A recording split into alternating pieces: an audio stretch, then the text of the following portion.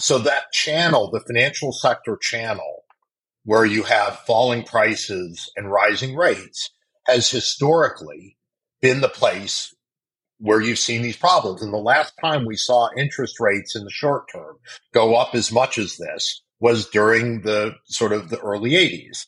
So these kinds of shocks have happened before. They've had an impact in the banking and the financial system. And we should not necessarily be surprised to see that happen again. It is a very traditional channel of monetary policy through the financial system.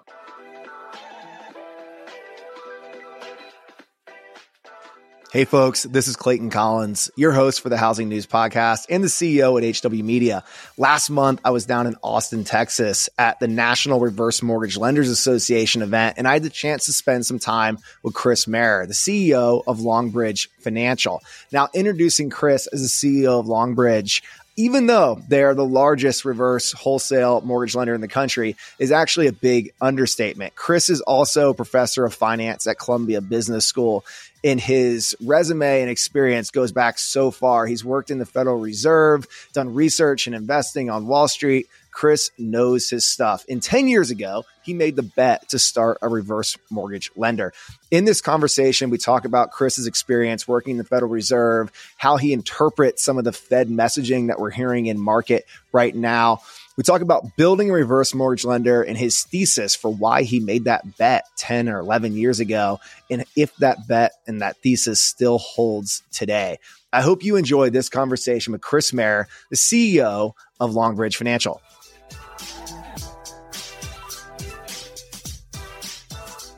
So, Brenna, as we get ready for Housing Wire Annual, which is coming up on October 10th, I've been so focused on our speakers and the content and helping set up commercial opportunities for our attendees and sponsors to interact. I haven't had a chance to really focus on the fun side of the event, which is one of the things that I think our team at HW does really well. So give us a glimpse into the community side of Housing Wire Annual. Clayton, you're going to love these, and I'm really hopeful that our audience is going to love these as well. Mainly being that we have a great diversity of places for you to join us in the networking opportunity. So whether you want to join us at a wine tasting event from our partners Mortgage Connect, to we have our Tuesday party with class valuation, or if you're a night owl like probably Clayton and I, we like to stay out with our audience late in our community, you have the Tuesday night late party with milestones, to maybe some more competitive areas, which is our showing time pickleball tournament. And maybe this time, Clayton, we'll see you on our court. I had a conflict for a board meeting at our last pickleball tournament, but I'm going to try to clear the afternoon this year. So, Brenna, we're also working on one more networking opportunity with a charitable component. So we've been working with an organization in Dallas called Housing Forward, and we'd like to pull together another kind of competitive event at HWA, pull out the athletic and competitive side of our audience members. We're working on planning that right now. So if you or your company are interested in sponsoring or participating, give Brenna and I a shout. We'd be happy to preview the idea. Brenna, where can folks go to learn more and sign up for Housing Wire Annual? HousingWireAnnual.com is your one-stop shop to register, learn more, and figure out who all the speakers are and your peers in the room. So go there. Like I said, HousingWireAnnual.com. See you on October 10th.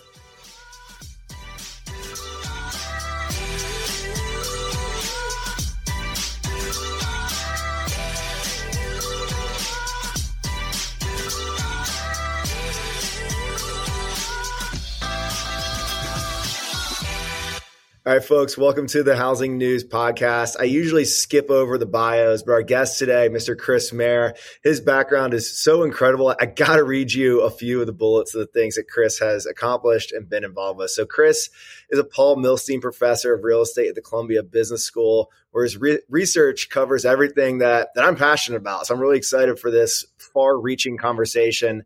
Chris studies real estate and financial markets, including housing cycles, mortgage markets, debt securitization, and commercial real estate valuation.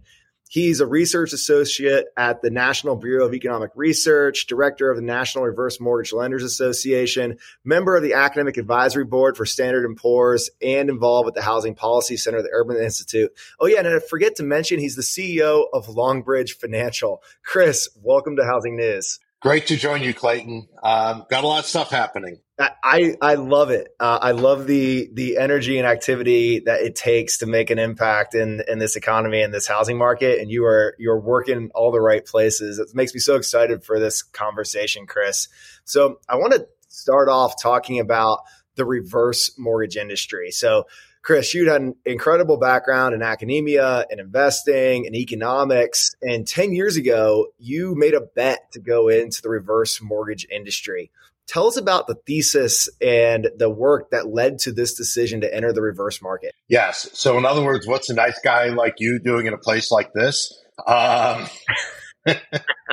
Yes, that's a question I get a lot. So I'll sort of say I spent, my background is, I have a PhD in economics from MIT. I've spent a lot of my time as a professor.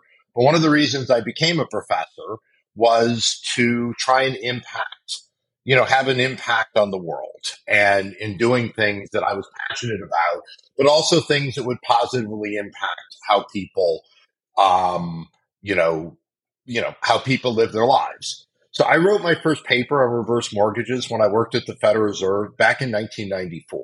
So it was 5 years after the program, was literally, created, and, was probably doing a few thousand loans. At the time, I predicted, obviously not correctly, that we were going to see a huge growth in the reverse mortgage business because we had, a lot of home equity and people were struggling with retirement savings. Here we're sitting almost 30 years later from that original article, and those things are still the case.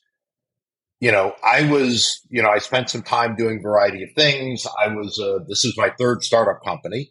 In addition to the work I did in academia, the first was a REIT hedge fund. We were, about 80% net short the real estate market going into, 2007, 2008. And then I was involved in a startup company that was, doing single family rentals. But at some point I decided what I wanted to do with the next stage of my life was really do something that was going to contribute to society, which was why I got to be an academic, and become a professor and do research and work at the Fed in the first place. And, trying to help people use home equity to have a better retirement seemed to me to be something that was really kind of, in some ways, the ultimate challenge of my career.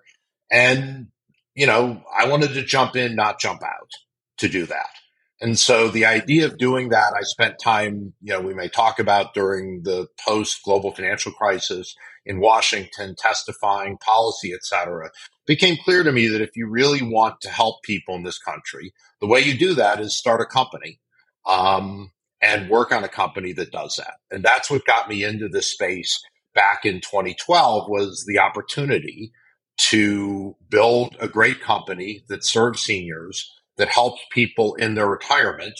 And that's really what I'm passionate about today. And so that's how I got into the business was if you want to do something, don't rely on government, go do it yourself. So I want to hear more about the thesis and the data that led you to seeing this opportunity and the opportunity to help seniors fund retirement essentially through reverse mortgages. We've made a similar bet with our acquisition of Reverse Mortgage Daily, and I have my thesis on the kind of massively underfunded retirement savings through 401ks, pensions, and IRAs that we're looking at for a lot of folks that are entering retirement age or even already in retirement age and seeing housing wealth as an opportunity. But I'd love to hear more about your work and analysis, which pointed toward this being a place where, one, you can build a successful business, and two, a place where seniors actually want and need help through a reverse mortgage. So I'll point to two things. The first is if we look at people who are entering retirement today relative to the early 1990s, when I first wrote that paper, what's been happening more and more is people are bringing debt into retirement. It used to be the case that 30% of people, when they hit their late 60s, had a mortgage. The people basically took out and paid off their mortgage. Starting in the 90s, and obviously many of your listeners are well aware of this because they're involved, people more and more have been using their home to live off of for basic retirement, for basic expenses before retirement. And so you had a lot of people who are ending up taking on refinancing, cash out refis. We've had multiple cash out refi waves. And what it's meant is that when people get to their 60s, they have a lot more mortgage debt. So today, more than 50% of people in their late 60s have mortgage payments. And so that's one fact. People have mortgage they have to pay.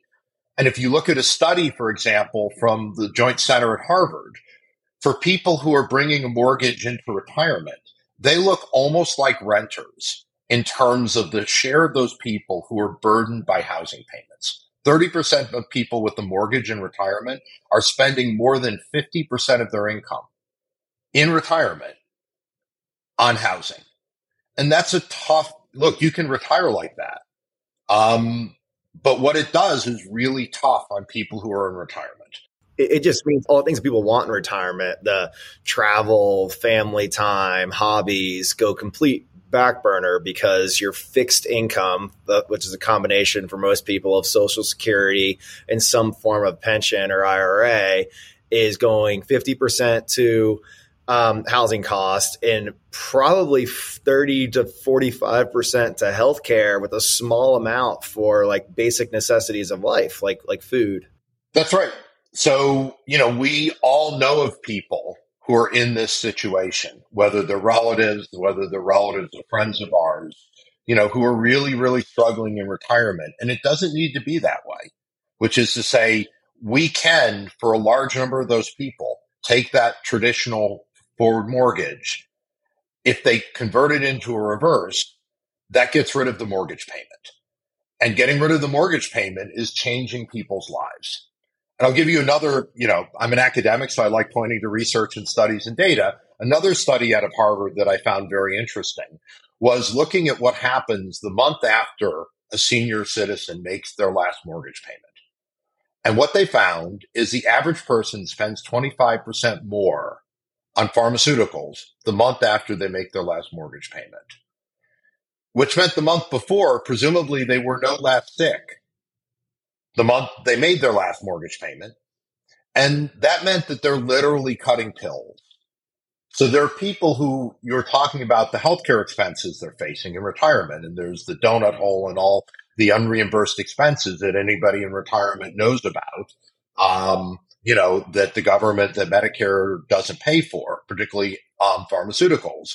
And so you have people who are literally cutting pills that could have a better retirement, that could be taking money to help their grandkids go to college, that could help their grandkids buy a home.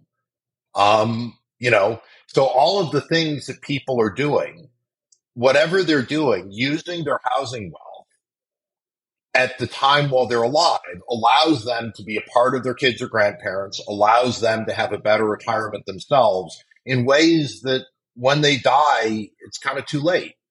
And so that ability to do something, even if what you want to do is help your kids and grandkids, a lot of people's wealth is tied up in their home, and using it to do that is great. By the way, we've had 2 people that have taken out reverse mortgages to buy private planes.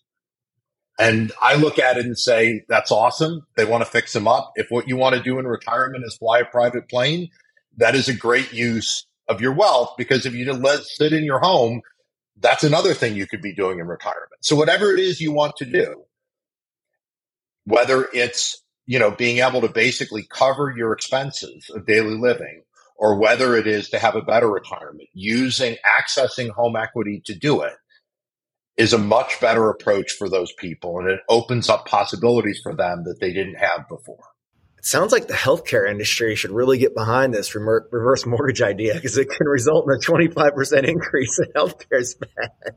I won't say who, but I've had meetings with at least one pharmaceutical company who had an academic that I knew as a consultant on the subject. There are lots of reasons why you don't want pharmaceutical companies saying, oh, by the way, go borrow against your home to pay drug costs. Like, that's not it's not the kind of thing any of us want to be doing. But, the broader point, of course, is right, which is, anybody who is dealing with seniors in their day-to-day businesses should really be thinking about helping them consider home equity as a part of way to cover those costs, whether it's at-home healthcare, whether it's people who are, thinking about providing goods and services for seniors. And, in all cases, these are things that can be helpful for how they live. We're kind of skating into the area of the reasons why people should get a reverse mortgage, why they do get a reverse mortgage. But you and I had the chance to spend some time together in Austin in July at the National Reverse Mortgage Lenders Association Southern Regional, I think was the conference. Yep. And one of the topics that came up quite a bit were the reasons people don't get a reverse mortgage. And I'm consistently kind of confounded by this approach or line of thinking that people are really concerned about leaving their house to the next generation, or like having the next generation concerned about what they inherit or don't inherit. For me, when that comes at the expense of paying medical bills or traveling or doing that hobby you've always wanted to do in retirement, it doesn't quite make sense. But that seems like it is a real hurdle. A reason why people don't get reverse mortgages is because they'd rather keep the wealth and die with some wealth than actually use it in their while they're alive. I was surprised that topic came up multiple times during that NRMLA conference. Yeah, if you look at the academic research, it says the same thing. So a big part of why people don't spend down their wealth as much as academic models say they should, and we can all be skeptical of models that economists have. I have always been one of those economists that understands the models but looks at the data, because if you don't understand people, you're really not going to get very far in any social science area that is trying to understand human behavior. You have to understand people and what they're trying to accomplish. So if you look at, research suggests people want to give money to the next generation. And it's important that they be able to do that. But I remember my grandparents who, wanted to give money to their alma mater. And, they graduated. My grandfather, went to MIT. My grandmother went to Wellesley. And they sponsored lectures while they were alive. And they went to the lectures while they were alive. And I went with them. And so instead of having in their will, I'm giving so much money to this school or that school, they get to participate in it and share that with their grandkids. And doing something while you're alive is incredibly valuable and is a really rewarding way to think about things. So if the goal is to help your kids and grandparents, if you're going to help your kids, help them buy a home when they're younger instead of giving them a bequest when they're in their 50s. If you want to help your grandkids, help them, leave college without debt and see them, have them come thank you in person. And the rewarding nature of doing something while you're there to participate in it. So I would never view what we should be doing as telling people what they do with their money. They earned that money. It is theirs to use and spend, and it should be. But my point and our point is really, do something while you're there to participate in it. And for seniors, a lot of that, I think they could live more rewarding and fulfilling lives with whatever it is that they want to do. And I firmly believe that our, older Americans really do want to give back to younger generations. It's important to them and they should do that. But there are ways they can do it and participate in it.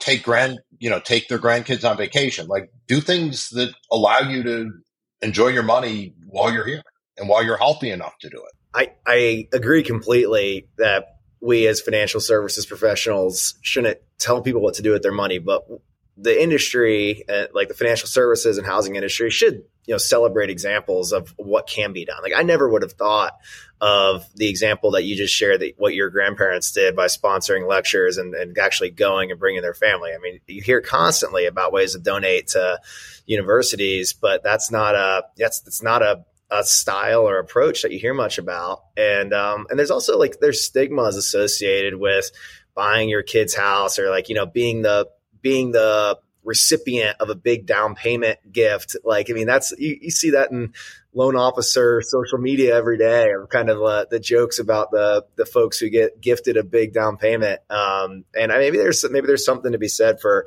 erasing some of those stigmas and celebrating life and financial resources during life versus leaving something behind for something you won't be able to see. Yeah. One of my earliest topics of research, which was driven, by the way, by my parents helping fund the first home purchase my wife and I had. We bought a house when I was still in grad school. I often would sort of say, my wife bought the house and let me live in it because I was a grad student. But, my family contributed by contributing towards the down payment. And if you look, obviously family help with down payments is incredibly important. Large numbers of people use family wealth to help, support a down payment. In fact, if you look at research on racial differences in home ownership, one of the critical factors that we don't talk about enough is the difference in wealth between black and white families means that white families are able to help their kids pay for a down payment, emerge from college without debt in ways that black families are less able to do. And so the importance of family wealth in how young people emerge from school, buy homes, et cetera, is incredibly important. I think for all the skepticism people have, we should be embracing the fact that, parents are willing to help their kids because huge numbers of people just could not get into the housing market without help from their families. And it's important. And it's something that, I certainly don't, I was grateful that my parents were able to help me and my wife buy a house. And it was important for us. And, that allowed us to accumulate wealth in our home, over time, which is how people in the US and everywhere around the world, build wealth and prepare better for retirement. That's really interesting. So, Chris, I want to jump back to your Fed experience. And we've been in a period for the last 16, 17 months where the Federal Reserve has been on for lack of better words, a straight up rate crusade. And we've been through multiple hikes, which has had a massive impact on the cost of capital and the cost of mortgage interest rates in the United States.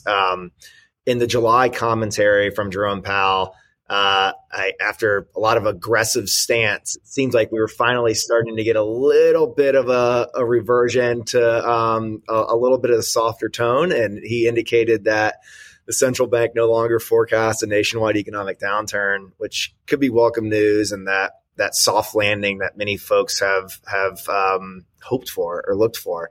But I'd love to hear your views with your experience working in the Federal Reserve Bank of Boston and how you've interpreted a lot of the messaging and actions of the Fed over the past year and a half. I mean, look, the Fed is struggling and has been struggling. If you read the last 2 or 3 years of press releases from Chairman Powell, they've been struggling to figure out what's going on in the economy. And I think the models have done a pretty poor job of predicting both the run up in inflation and, the decline in inflation, and frankly, the labor market. So the economic models that the Fed is using and the macroeconomists are using more broadly have done sort of a pretty poor job of figuring it out. So I will sort of say I was neither in the camp that inflation was never going to arrive. And I have enough gray hair to remember when we had inflation in the 1970s and early 80s. And I also remember the enormous cost to the economy that fighting inflation brought over that time period with sharp rate increases. I also know and remember that when we went through that period, things didn't all happen right away. And so while I know a lot of people are very sanguine that we've avoided, that it's all good, no recession coming, check that box, et cetera, I'm not as sanguine as other people that we are out of the woods in any sense. And I think what they're probably not talking about, but they are thinking and not talking about publicly, but heavily worried about internally, is really the impact of commercial real estate and lending on the banking and financial system. And that's not only banking. Banks have $1.4 trillion with a T of loans that are outstanding in commercial real estate. Households, all of our clients, got the 2.5%, 3%, 4% mortgage rates. That's why the economy, I think, has been so strong, is that as home prices rose and as wages went up with inflation, housing costs didn't. And you had all these people with 30-year fixed rate mortgages that many of your listeners, helped them get. And that meant households now are paying a record low share of their income on housing payments. And that leaves them a lot of money to spend elsewhere, which means consumers who continue to be strong, which means the labor market has continued to be strong. But where interest rates, and that historically has not been as strong as it was. We have become so efficient at refinancing people that when rates go down, we refinance large swaths of the economy very quickly. Obviously, volume today is suffering from that. The flip side of that does not happen in commercial real estate and in other sectors of the economy. Companies cleaned up their balance sheets, took a lot of fixed debt, were very careful. Owners of commercial real estate are not in the same boat. And banks have a lot of real estate loans. And so where I think we're going to see challenges are in the financial system as a result, a lot of commercial real estate lending, but also other fixed rate lending. And I think the rate increases where we're seeing problems are things that are happening that we're starting to see more and more of in the commercial real estate area. And I think it's going to have, and it is having a meaningful impact on the availability of credit. I think that is likely to spread beyond commercial real estate and beyond jumbo lending on banks into other places. We can point to Basel and some of those other things. But I think bank balance sheet, insurance company balance sheets, even securitization are really in tough shape. And I think we are going to see some of the traditional channels of rates start to play more, which is through the financial system. And that isn't going to be such an easy fix. And so I can see some of the lags and other things in the economy having more of an impact than we've seen before. So I'm not saying and all this is going to collapse and we're going to have this huge, massive, problem. But I do think there are underlying things in the economy that the Fed isn't talking about publicly, but they are worrying about privately, that is driving some of their reluctance to continue pushing rates up. Hey, I'm Alex Bridgman. I'm the Director of Data Strategy at Altos Research, and we have just released my new podcast called House of Data. House of Data is all about how the most ambitious companies in housing are using data to make better decisions and investments. We have guests like Zach Ronstadt, Darren Bloomquist, Alex Villacorta, Ralph McLaughlin, and more. This podcast is designed for housing professionals and executives who want to use data more and build data-driven organizations in housing. Episodes come out every other Wednesday wherever you get your podcasts. So go ahead and go find it on Spotify, iTunes, go find House of Data and hit subscribe. If we have a upcoming turmoil or storm coming in the commercial real estate and commercial credit markets, which flows into small and regional banks, as well as our large national money center banks, how does that type of crisis flow through to affect the consumer and the homeowner? And how does that, like a crisis in commercial credit, start to flow into Main Street America from an economic perspective? I don't think the money center banks are as big a risk as the regional, some regional and smaller community banks. The money center banks, because of how the Fed did the stress test, and I hate to get into the weeds with some of this, the stress test really pushed heavily against making commercial real estate loans and some of the other kinds of loans that just meant, you hear the banks constantly complaining about the stress test. Well, the stress test meant that the banks didn't take some of the kinds of risks that other lenders did. So I think it is more regional, smaller banks. And some of those are heavily involved in, mortgage lending and jumbo mortgages and HELOCs and, other kinds of things that are affecting consumers. I think there will be some impact of that.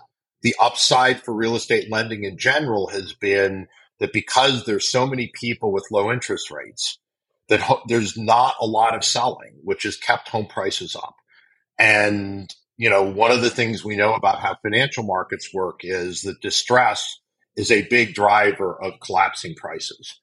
And without distressed sellers in housing, because everybody had these low fixed rates, consumers are not facing the kinds of pressures that would lead them to be forced sellers of houses. There aren't many foreclosures. Home prices have been solid. And so real estate, housing is done well, better than people would have expected. But commercial real estate doesn't have any of those things. And I do think that it's, it is continuing to show up.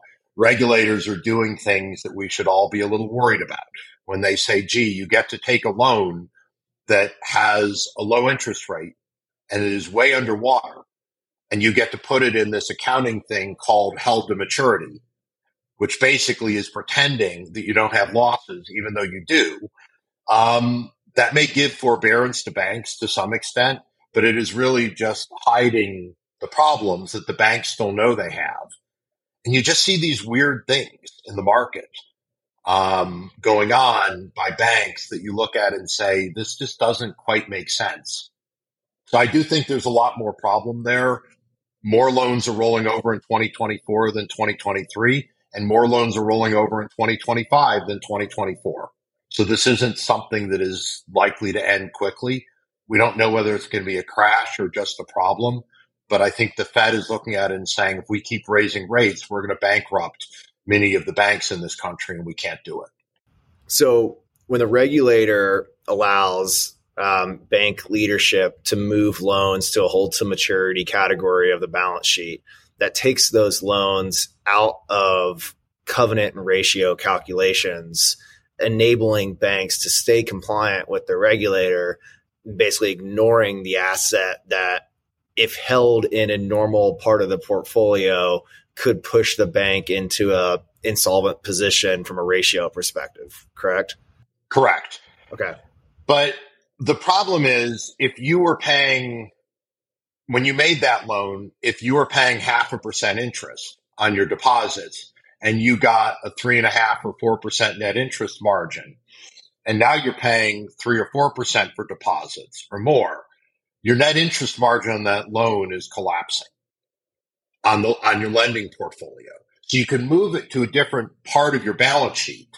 But from a banking perspective, because you're paying so much for deposits, which is what happens when rates go up, and people will move their money away from deposits that aren't competitive into commercial pay, into other, into bonds or somewhere else, then you can mark it however you want, but you still have problems with the underlying cash flow associated with running the bank.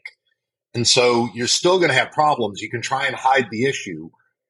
Insurance companies are in a better shape because often their fixed rate loans are marked against, fixed obligations, insurance contracts, and other things that they were doing that aren't as rate sensitive. But banks fund themselves a lot with deposits, and that's a challenge. But if I understand the issue correctly, a lot of the issues that will hit commercial real estate owners and lenders are inflicted by some of the Fed's interest rate policy. So this is floating rate debt. So the interest payments are getting more expensive for the holders, which puts more pressure on the credit quality. And at the same time, when a Fed funds rate goes up, deposits kick off higher return. So it makes it more attractive for depositors to move money to money markets or CDs or like out of other investment opportunities. So like, does the Fed interest rate policy put more pressure on the ecosystem opposed to like solving issues that it's trying to solve? Yes. Okay. And what you described is exactly what we saw in the 1980s in the financial system. And the 70s with savings and loans, and the 80s with, commercial real estate lending, where increases in rates and decreases in prices led to huge numbers of failures by banks. And I can go through banks. Bank of New England was one of the largest, lenders in the Boston area, failed over this kinds of behavior. We had huge savings and loan problems in the late 70s when rates went up. And then we had another round in the 80s. At one point, 90% of state chartered banks in Texas went under with the oil bust in the mid 1980s. So so that channel, the financial sector channel, where you have falling prices and rising rates, has historically been the place where you've seen these problems. And the last time we saw interest rates in the short term go up as much as this was during the sort of the early 80s. So these kinds of shocks have happened before. They've had an impact in the banking and the financial system. And we should not necessarily be surprised to see that happen again. It is a very traditional channel of monetary policy through the financial system, but we just haven't gotten used to seeing it because it hadn't happened for a long time. But commercial real estate led to big problems in the 80s and the economy. In the 80s, how did the Fed respond at this stage of the cycle in relation to monetary policy? Because it sounds to me like reversing course could reduce some of the pressure. But how did they respond then? And how do you anticipate they'll respond this time? I mean, Volcker became famous by pushing rates up higher for longer to fight and stop inflation dead. And so what the Fed is saying about inflation is what the Fed did. There were 30 years of Fed chairs going back before him that kept talking about inflation, but didn't take the steps necessary. And base inflation just kept rising a little bit all the time. I will say that one difference between the economy now versus the economy then is that labor markets are just different. At that time, you had a lot more union labor in the 60s, 70s, even 80s. So when the union signs a contract, when inflation is high, unions sign contracts and wages go up by, 5% a year, 7% a year instead of 2 or 3% a year.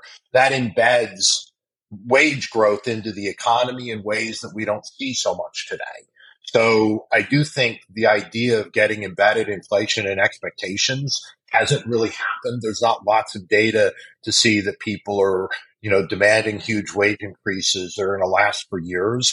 So I do think inflation is easier to get rid of in the labor market relative to that time.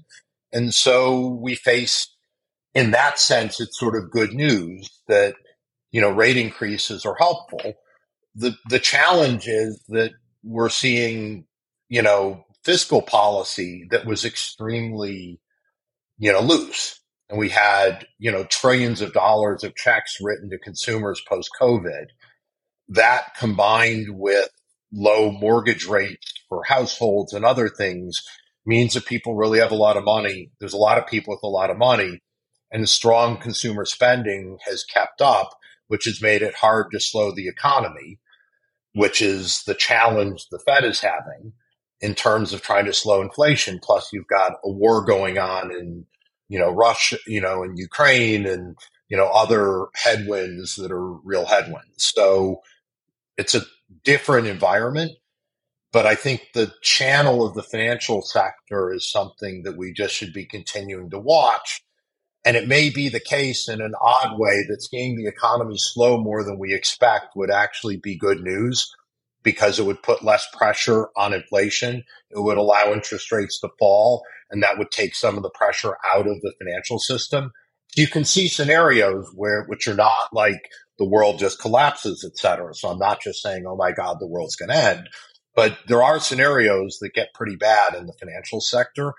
And in a way, there are scenarios in which inflation stays high and the economy doesn't slow, because those are scenarios where rates continue to stay high or even have to go higher. And those are things where you then have pressure in the banking system, which then, has problems, which eventually lead to a more abrupt challenges. So it's a risky time at the moment. It's hard to, as a housing professional, to kind of square off what's happening in housing versus the rest of the economy, where we're still in this incredibly low unemployment environment. We still have inflation. The economy is still humming. But mortgage and real estate, we've seen volume fall off a cliff over the last 11, 12 months, put intense pressure on mortgage lender P&Ls, put people out of business, move people into forced consolidation scenarios. We're seeing drastic headcount reductions across the industry. So it is it takes kind of like taking off the glasses for a second to be like, oh, this is what's happening in our little corner of the ecosystem here. And we still have a, relatively humming economy in like the broader US economy. And then we have this like banking / commercial real estate crisis, like sitting on the horizons. There's a lot of pieces moving. Sometimes it's hard to like take off the mortgage hat for a minute and see everything else that's happening in the ecosystem. Right. I mean, one of the things I really enjoy about my career and what I do is, by being, by teaching at Columbia, by continuing to keep a foot in the door, there's a lot of things I learn and continue to be able to do. And I do think that I'm lucky in the sense to be able to kind of talk to people and see sort of a broader perspective on how things operate. And it helps me as a CEO make decisions that are different. There have been a lot of financial stress on the companies in the reverse mortgage business.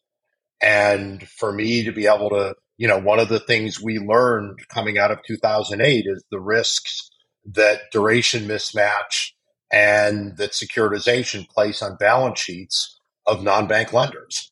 And we as a company, Longbridge, have been very careful in working with our parent Ellington to be careful not to load up our balance sheet and to take the kinds of risks that put the company at risk that have other, that participants in this industry have done differently. And those were real lessons that came from my background, from our background. Ellington very much thinks about the world the same way we do. There are real lessons you can learn. And sometimes folks in business tend to be more narrowly focused on what's going on in my little area of the world, what's going on and what I'm doing.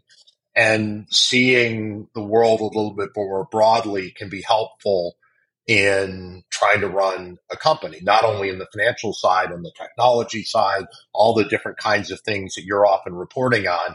And so, Housing Wire kind of looking across the larger, real estate universe, I think gives people who are readers the opportunity to see a broader perspective on the world. And it's one that I value personally in my day-to-day job. You have to dig into the weeds, but at the same time, seeing the forest for the trees is very helpful in seeing what's going on, in the world.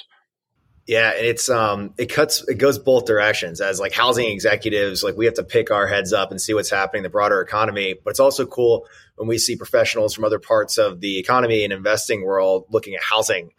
We actually just did a deal with Bloomberg, and Housing Wire content is now distributed through the terminal because there was so much demand for housing information, housing market coverage, and then coverage of the public and private players in the housing ecosystem. So just this week, we went live on Bloomberg, and it's really cool to see the engagement from the financial services industry, the analysts and investors like jumping in and reading about the companies and people we cover in housing. So that the interest is going both directions. So I'll give you an exact example of this. One of my students, I was teaching this summer. One of my students sent me a Housing Wire article that she downloaded from Bloomberg yesterday. Boom. Perfect. So that's exactly to your point. I literally saw that happen yesterday from one of my students. So congratulations. I need to meet your student. She's on it. So yeah, no, it's a great, that's, what you're doing is really part and parcel of what we as an industry need, both in the reverse mortgage sector and more broadly. We need visibility into what we're doing and in the broad financial services ecosystem. And I would sort of say of all the things I do as CEO, the most important set of things are really having conversations like this with lots of people and helping them understand a reverse mortgage is just a financial product. It is a financial product like other financial products. It can be used well. It can be used badly. We focus very heavily, and the industry focuses very heavily on being responsible players and lenders in the space. But you need to understand what we're doing and what the industry is, because it offers tremendous opportunity to financial services clients, to clients of forward mortgage lenders.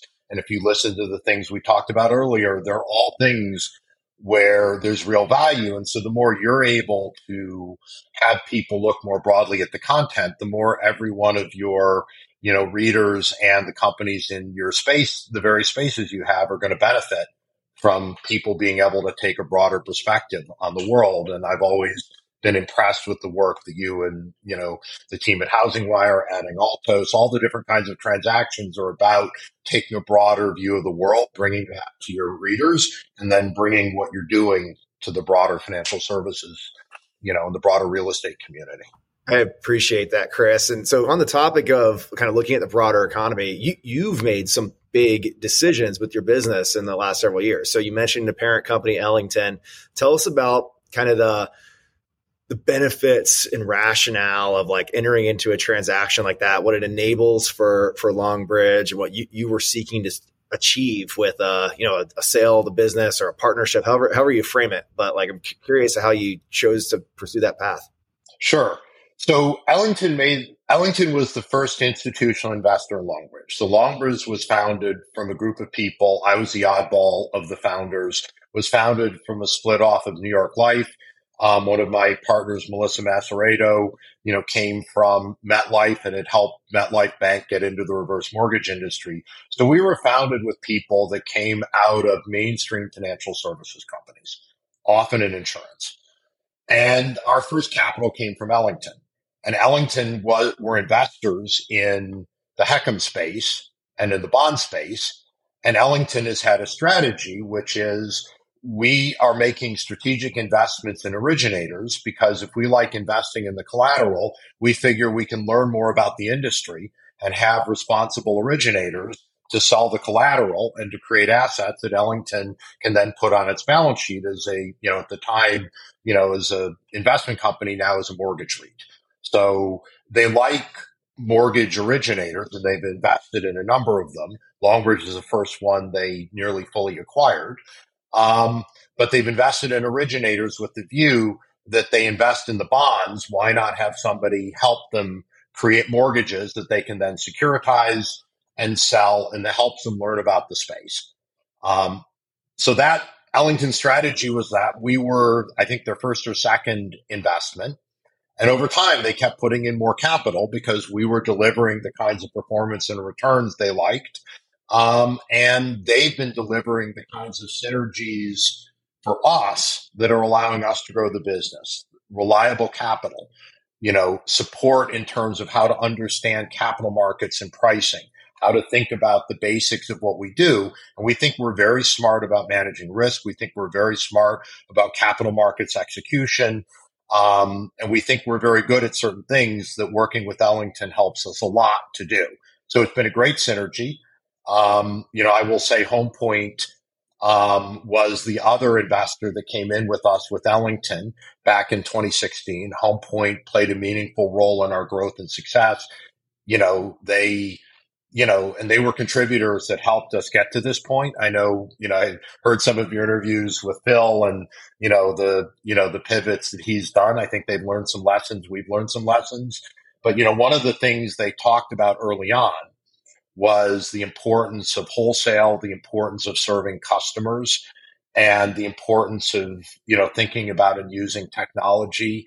There are a lot of things we learned from them that were really valuable as well. And today, Ellington, at the end of last year, in October of last year, Ellington bought the stake, the Home Point stake in Longbridge, and the stability and the capital have allowed us to be aggressive in making acquisitions and doing transactions that have been significantly accretive to Longbridge, that have helped us to continue to grow when other people have struggled, and have helped us to be profitable when other people haven't been able to be profitable. And so that has been hugely valuable. And I'm, grateful for Mike Granos, Larry Penn, the team at Ellington for their support of us over the years. But I think we've created value for them as well. And I will say we'll continue to be doing so. And there's more coming. We're nowhere near the end of, we're at the end of the beginning as opposed to to being a lot further. There's so much opportunity ahead. Love that. Very recently, Chris Clow on our Reverse Mortgage Daily team covered that Longbridge took the number one spot as the leading wholesale lender in reverse, according to Reverse Market Insight data, which is a big accomplishment for an organization that's relatively young. And I was going to ask if any parts of the Ellington relationship had helped propel that, but I think I'm hearing from you right now, the stability, the ability to do acquisitions, the ability to run efficient capital markets. Are those the pieces that helped you guide your organization to this market share leadership role? It was half of it. So if you're going to be there for people in the wholesale business, we were 3 years ago the fifth largest wholesale lender with a 9% market share. Today, in the latest data, we had a 27% market share, and we're number one in wholesale and unseated a company that had been number one for 12 years. That is a long road. Stability matters, but so does execution. We are heavily, heavily, heavily focused on being the strongest advocate possible for our clients. We as an industry can only grow if our brokers grow. And we as an industry can only grow if we help everybody be successful. And so we took steps at critical points to help grow the business. And you hear it in the most successful wholesale lenders in the forward world. They are heavily, heavily focused on how do I help my customers do the best they can.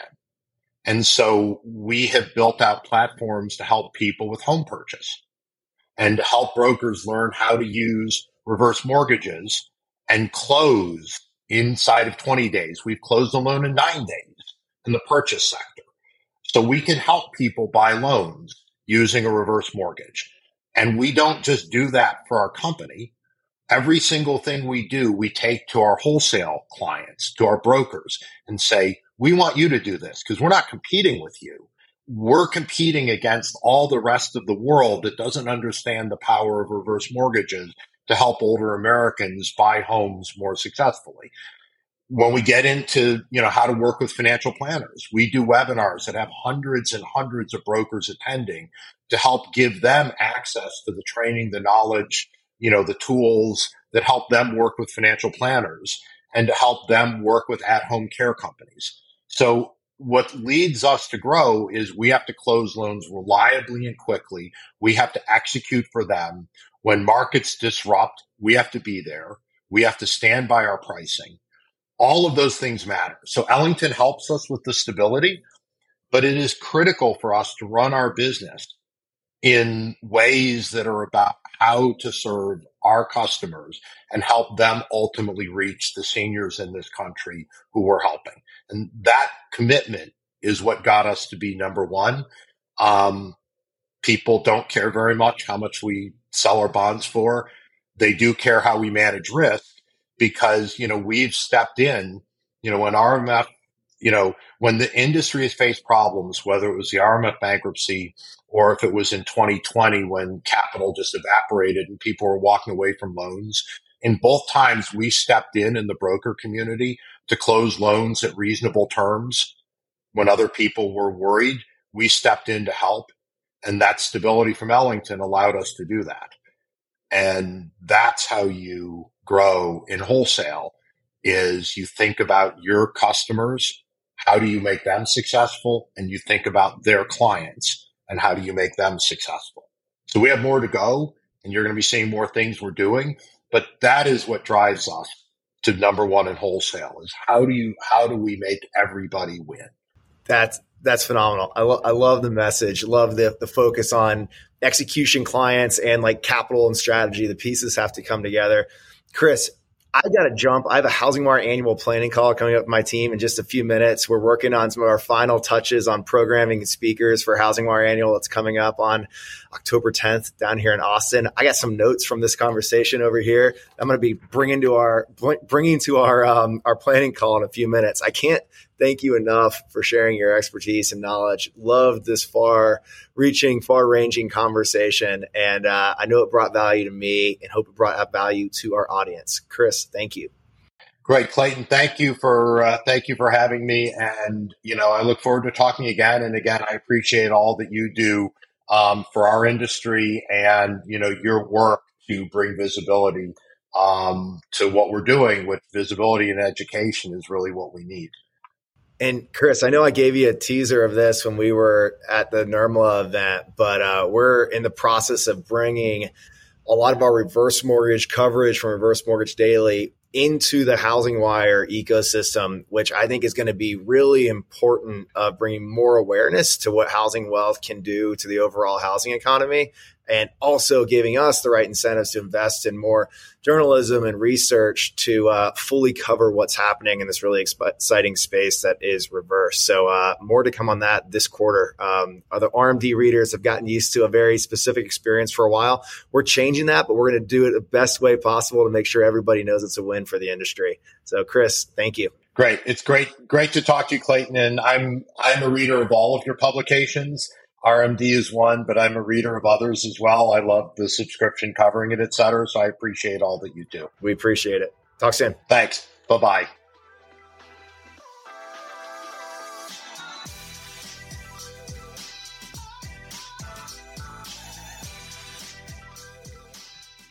Thank you so much for listening to the Housing News Podcast. Please take a few seconds to rate Housing News on Apple Podcasts. It means a lot for the show, and we really do appreciate and listen to your feedback. Also, we're gearing up for Housing Wire Annual in October. Please visit housingwire.com/events for full details about our big annual event in Austin, Texas.